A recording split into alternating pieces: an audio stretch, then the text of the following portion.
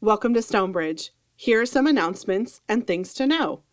During this time of virtual and social distanced worship, it's important to continue contributing to the ongoing ministry of Stonebridge. Here are the ways in which you can give. You can give online through our website at stonebridgecme.com. Click on Online Giving. You can give through your bank's bill pay option, or you can send in your offering through the mail. If you'd like offering envelopes sent to you, please contact the church office. Our next Holy Week service will be on Friday, April 2nd at 6 p.m. to observe Good Friday. On Sunday, April 4th, we will celebrate Easter outdoors at either 8 a.m. or 9:30 a.m. Please visit our website to register. For over 70 years, the One Great Hour of Sharing offering has provided Presbyterians a way to share God's love with our neighbors in need around the world. There are 3 programs supported by the One Great Hour of Sharing: Presbyterian Disaster Assistance, the Presbyterian Hunger Program, and Self-Development of People, and they all work in different ways to serve individuals and communities in need. From initial disaster response to ongoing community development, their work fits together to provide people with safety, sustenance, and hope. Next weekend, we will take the One Great Hour of Sharing offering after the Easter outdoor services, or you may give online through our website or through the mail. Every week during the Divine Appointments message series, Pastor John is taking a deeper dive into the sermon in a special podcast episode called Stonebridge Extras. Stonebridge Extras was created to help deepen your discipleship, deepen your understanding of the Bible, and your understanding of how to follow Jesus. Stonebridge Extras is published weekly with our new sermon podcast. And lastly, we would love to know that you're participating in worship. Please continue to share your news, prayers, and praises by emailing prayers@stonebridgecme.com. Or, if you're following along in YouVersion, please take the time to fill out the e-connection card. You are an important part of Stonebridge's community of faith. Once again, welcome to worship. Hello, Stonebridge. This week, our scripture passage comes from the Gospel of John, chapter 12, verses 1 through 8. Hear the word of our Lord. 6 days before the Passover, Jesus came to Bethany, the home of Lazarus, whom he had raised from the dead. There they gave a dinner for him. Martha served, and Lazarus was one of those at the table with him. Mary took a pound of costly perfume made of pure nard, anointed Jesus' feet, and wiped them with her hair. The house was filled with the fragrance of the perfume. But Judas Iscariot, one of his disciples, the one who was about to betray him, said, "Why was this perfume not sold for 300 denarii and the money given to the poor?" He said this not because he cared about the poor, but because he was a thief. He kept the common purse and used to steal what was put into it. Jesus said, "Leave her alone. She bought it so that she might keep it for the day of my burial. You always have the poor with you, but you do not always have me." This is the word of the Lord, and thanks be to God. Hello, Stonebridge. I'm Pastor John, one of the pastors here at Stonebridge Community Church. And this week, we are concluding our sermon series entitled Divine Appointments. For the last few weeks, we've been looking at how Jesus interacts with different individuals in the Gospel of John, so that we can learn how Jesus interacts with us, and we can learn how we interact with other people. And this week, we're concluding this series by looking at Mary, the sister of Martha and Lazarus, and looking at when she anoints Jesus. So I invite you to look into the scriptures with us, to dive into the Gospel of John, and to prepare yourself for our Easter celebration, which will take place next week. Please join with me in prayer. Please pray with me. Lord, open up your word to us now. Open your scriptures up to us now. Speak to us through your Holy Spirit so that we can understand how we can be your disciples and how we can follow you in the way Mary follows you. So guide us through your scriptures now, Lord. We thank you, and it's in your name we pray. Amen. This weekend begins what is called Holy Week. We know that we are celebrating Easter next weekend. But Easter is not just a one holiday isolated by itself. There's a whole week of days that lead up to Easter where we celebrate different things each day. And this weekend, we have Palm Sunday. In Palm Sunday, we set aside some time to remember when Jesus rode into Jerusalem triumphantly. In the Gospels, it's sometimes called the triumphal entry. That's the name that people have given this scene in each of the Gospels where Jesus enters into Jerusalem almost as a conquering king. At least by the crowds around him, he's celebrated as a conquering king. There's all sorts of imagery that reflects how kings would enter into cities that they conquered here when Jesus enters into Jerusalem. There's also Old Testament imagery about the Messiah and how the Messiah would enter into Jerusalem. So the crowd that is around Jesus cheering, they're cheering for him as a triumphant king. But we have to remember that there's a bit of irony here. And in this name, triumphal entry, there's a bit of irony also. Because while Jesus may be entering Jerusalem as a conquering king, what he does while he's in Jerusalem is far from a conquering king. And while the crowd may be cheering for Jesus as an entering triumphant king, if they knew what Jesus was about to do, that crowd would not be cheering for Jesus. In fact, they'd probably be running as far from Jesus as they could get if they knew what Jesus was about to do. Because Jesus is entering Jerusalem not to conquer it, but to go to the cross. Jesus knows that he is going to his death. He knows that he is going to be beaten, that he is going to be tortured, and that he is going to die his death upon a cross. Jesus knows this. But the crowd, they would have no idea. Because in Jesus' day, a cross was not a symbol of hope. A cross was not a symbol that you turned to for comfort. Many authors reflecting on the way the Roman Empire used crucifixion have said the cross was essentially state-sponsored terrorism. The Roman Empire used crucifixion to create terror in the people it was ruling over. They used it as a way of shaming people. There was shame attached to the cross. There was fear attached to the cross. So if this crowd cheering for Jesus as he entered in, if they knew what Jesus was about to do, what was going to happen in his life, there's no way that they would be cheering him. Jesus is not entering Jerusalem to conquer as a king that they would expect would conquer. Jesus is entering Jerusalem to not conquer it, but to conquer sin. Jesus enters Jerusalem not to overcome Jerusalem, but to overcome death. And Jesus is entering Jerusalem not to oppress Jerusalem like many kings oppress the towns that they conquer, but he's entering Jerusalem to free Jerusalem and the entire world from the oppression of evil. And he's going to do that through the cross. But the crowd, they don't understand it. Nobody really seems to understand what Jesus is trying to do. Even his disciples don't seem to understand what he's trying to do, what he's about to do, what God is going to do through him. Peter doesn't accept that Jesus is going to go to the cross. Peter refuses to accept that Jesus is going to have to go to the cross.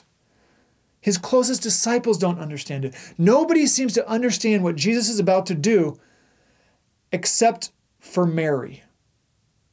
The Mary that we just read about in John chapter 12. She understands it. She gets it.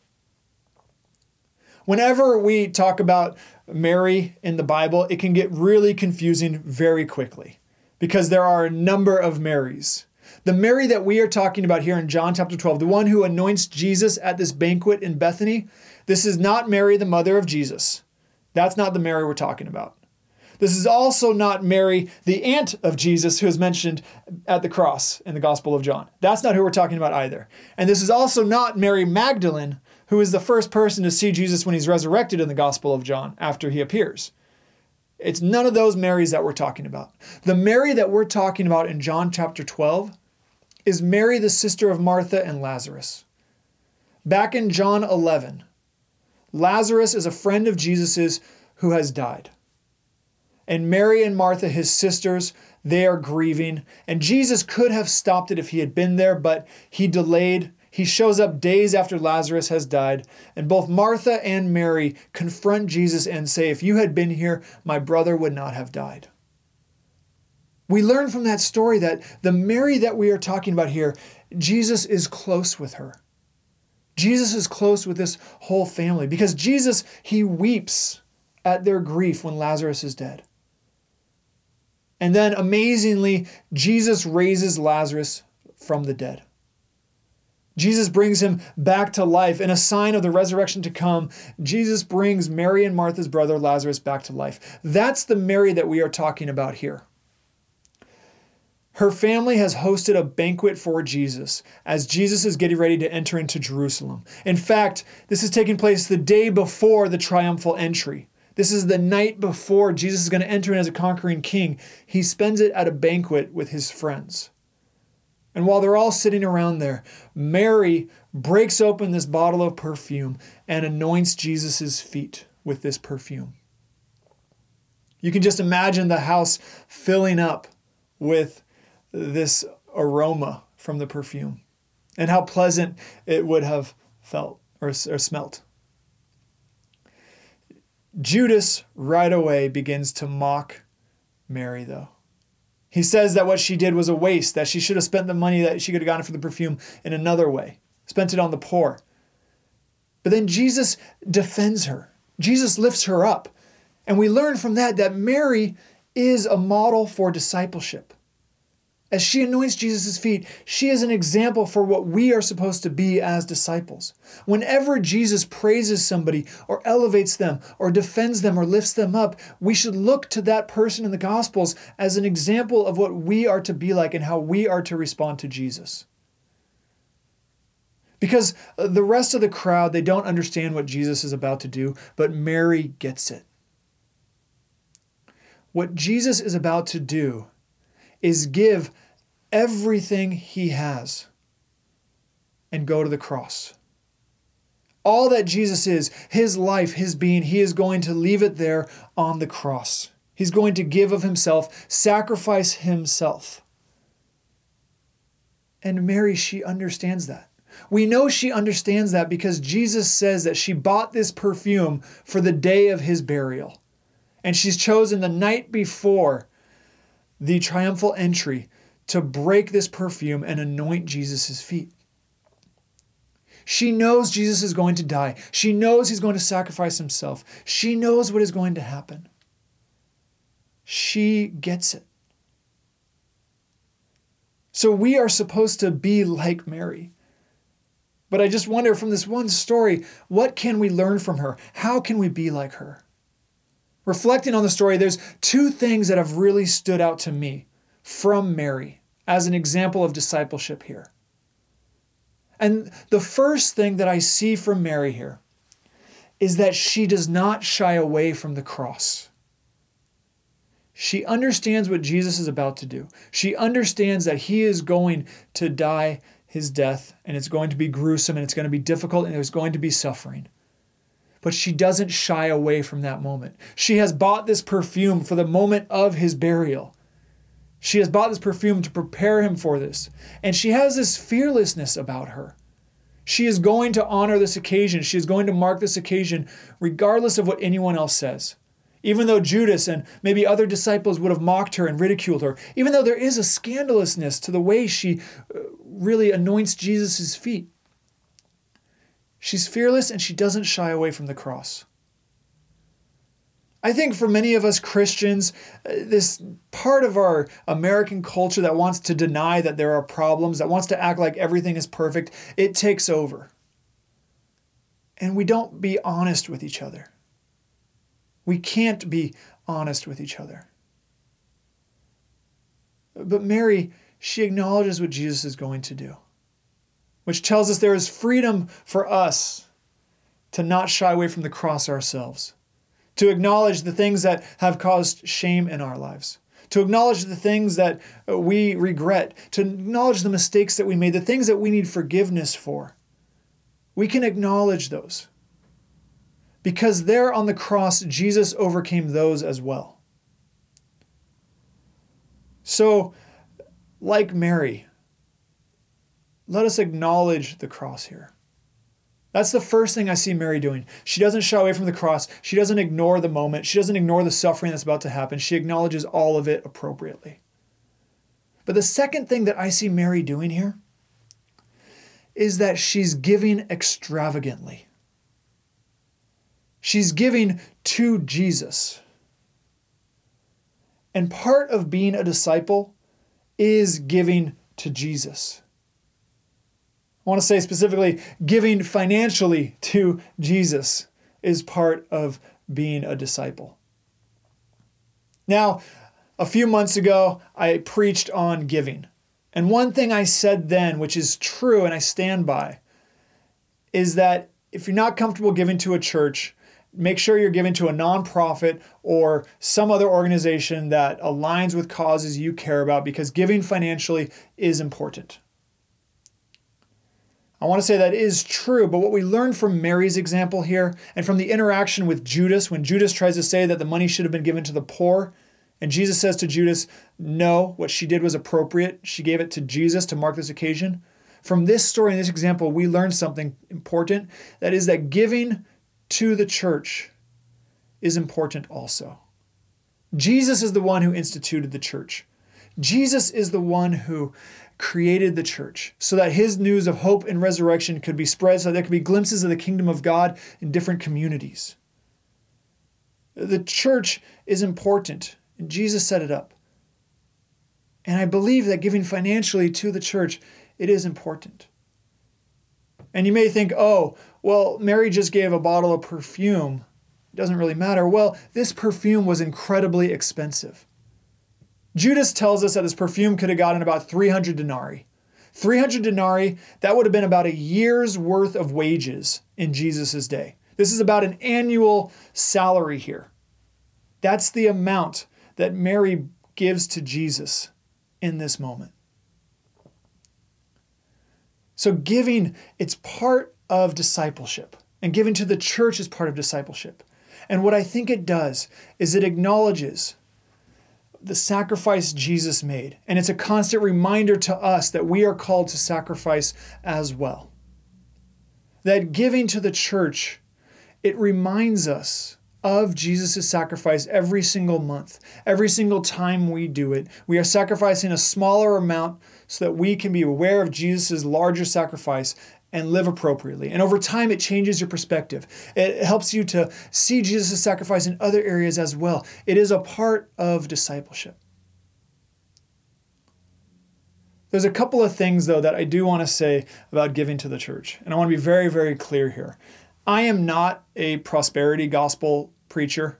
That's just not my theology. That's not really the tradition that I line up with. Although I have been told when I let my hair grow long, I'd look a little bit more like Joel Osteen. That's not my theology at all. That's not me. And I want to say something really clearly. I think giving to the church is important, not because I think God is going to bless you abundantly in this life because you gave. I think God will bless you. I think your life will become a reflection of what God hopes for it, but not fully until Jesus shows up, the kingdom of God is established, and the resurrection takes place. So I want to set expectations appropriately here. I'm not saying give to the church so that you get a great car or God blesses you in some other way in this life. I'm saying give to the church because it changes your perspective. It helps you to follow Jesus better. And because your gift and your giving, God will bless and use to help other people know who Jesus is. This is the way Jesus chose to reveal himself, was through the church. So that's one thing that I think that's important. The other thing that I think is important is, while I obviously would want you to give to Stonebridge, this is not a fundraiser for Stonebridge right now. We're talking about a spiritual practice. This is a discipline of discipleship. So if you are not comfortable giving to Stonebridge, find a congregation that you are comfortable giving to. This is about people following Jesus well and following Mary's example of discipleship here, where she's willing to give this expensive bottle of perfume for Jesus to mark this occasion.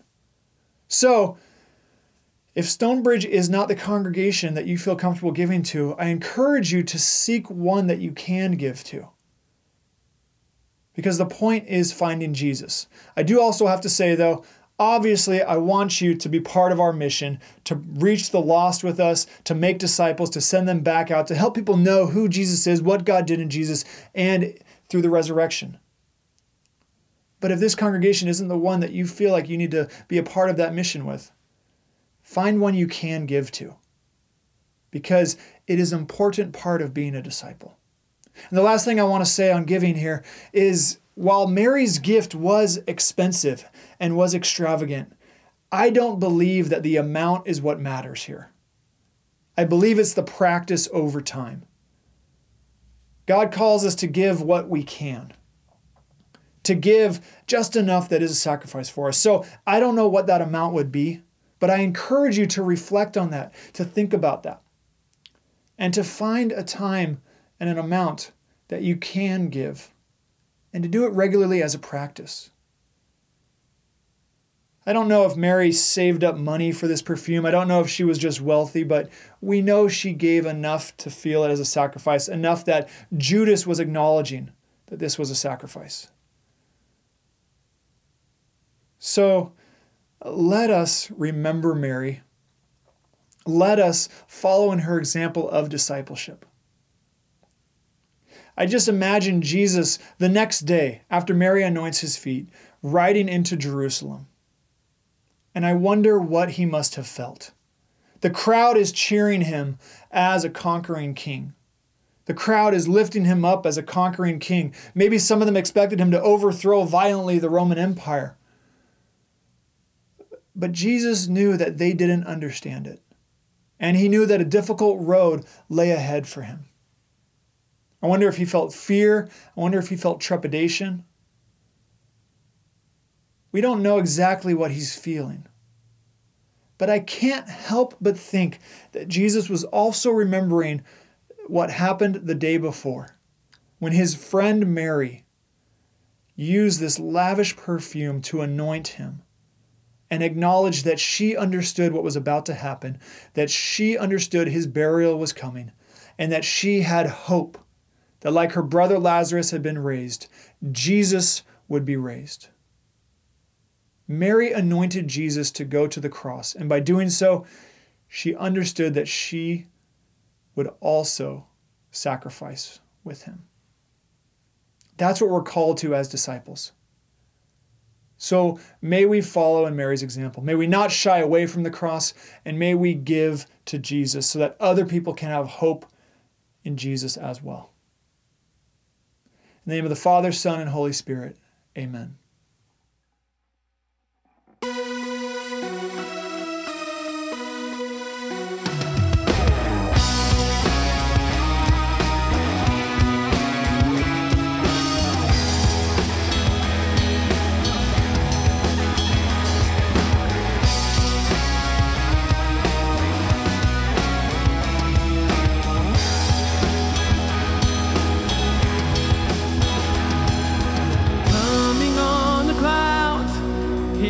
Kingdoms will bow down.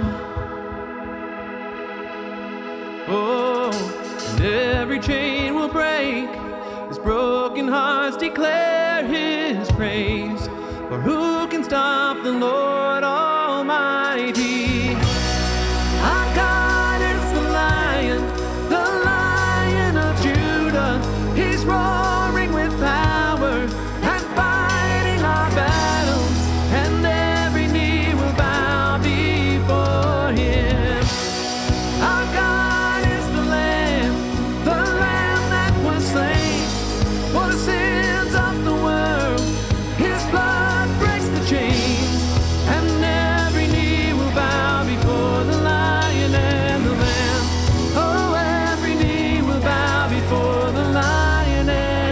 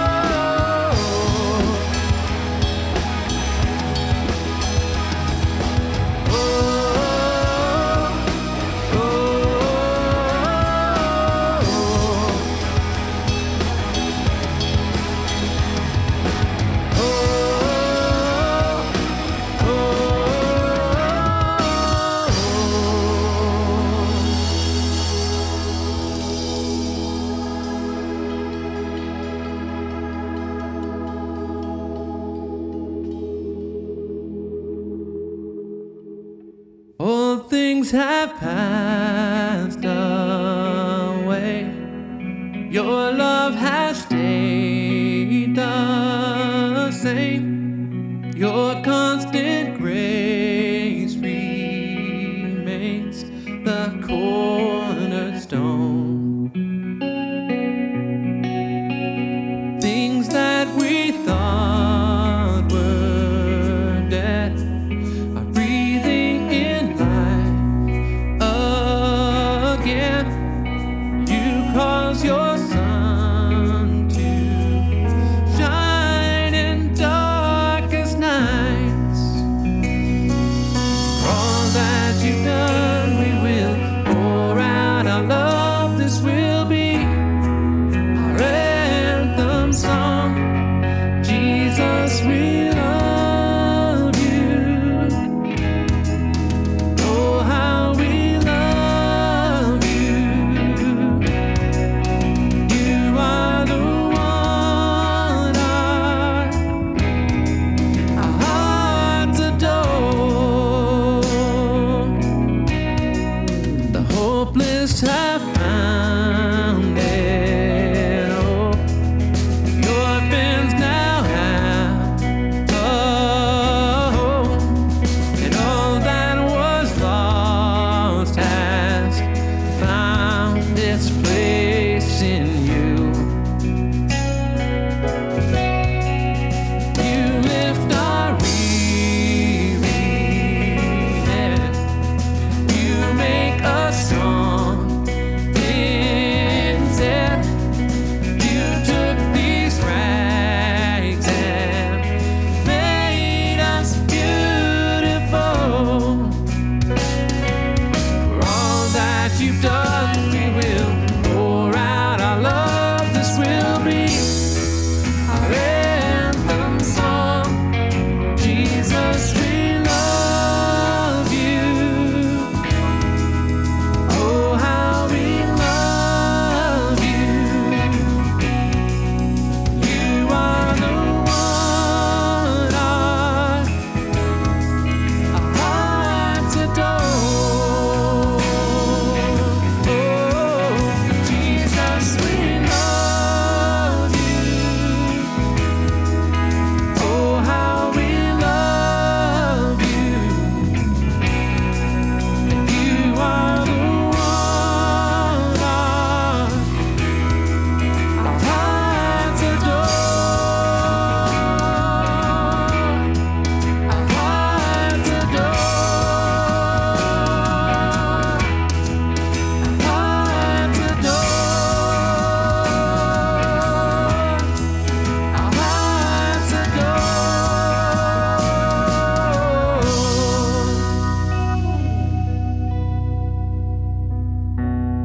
Our affection, our devotion poured out on the feet of Jesus.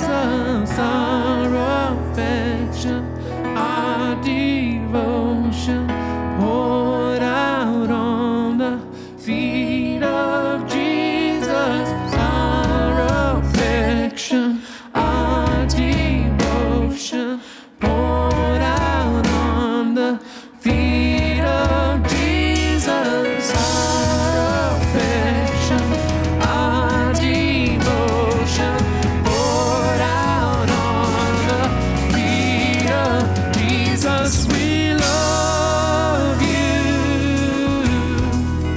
Oh, how we love you. You are the one our hearts adore. Oh, Jesus, we love you. Oh, how we love you. You are the one our hearts adore. Jesus, we love you. Oh, how we love you. You are the one our hearts adore. Jesus, we love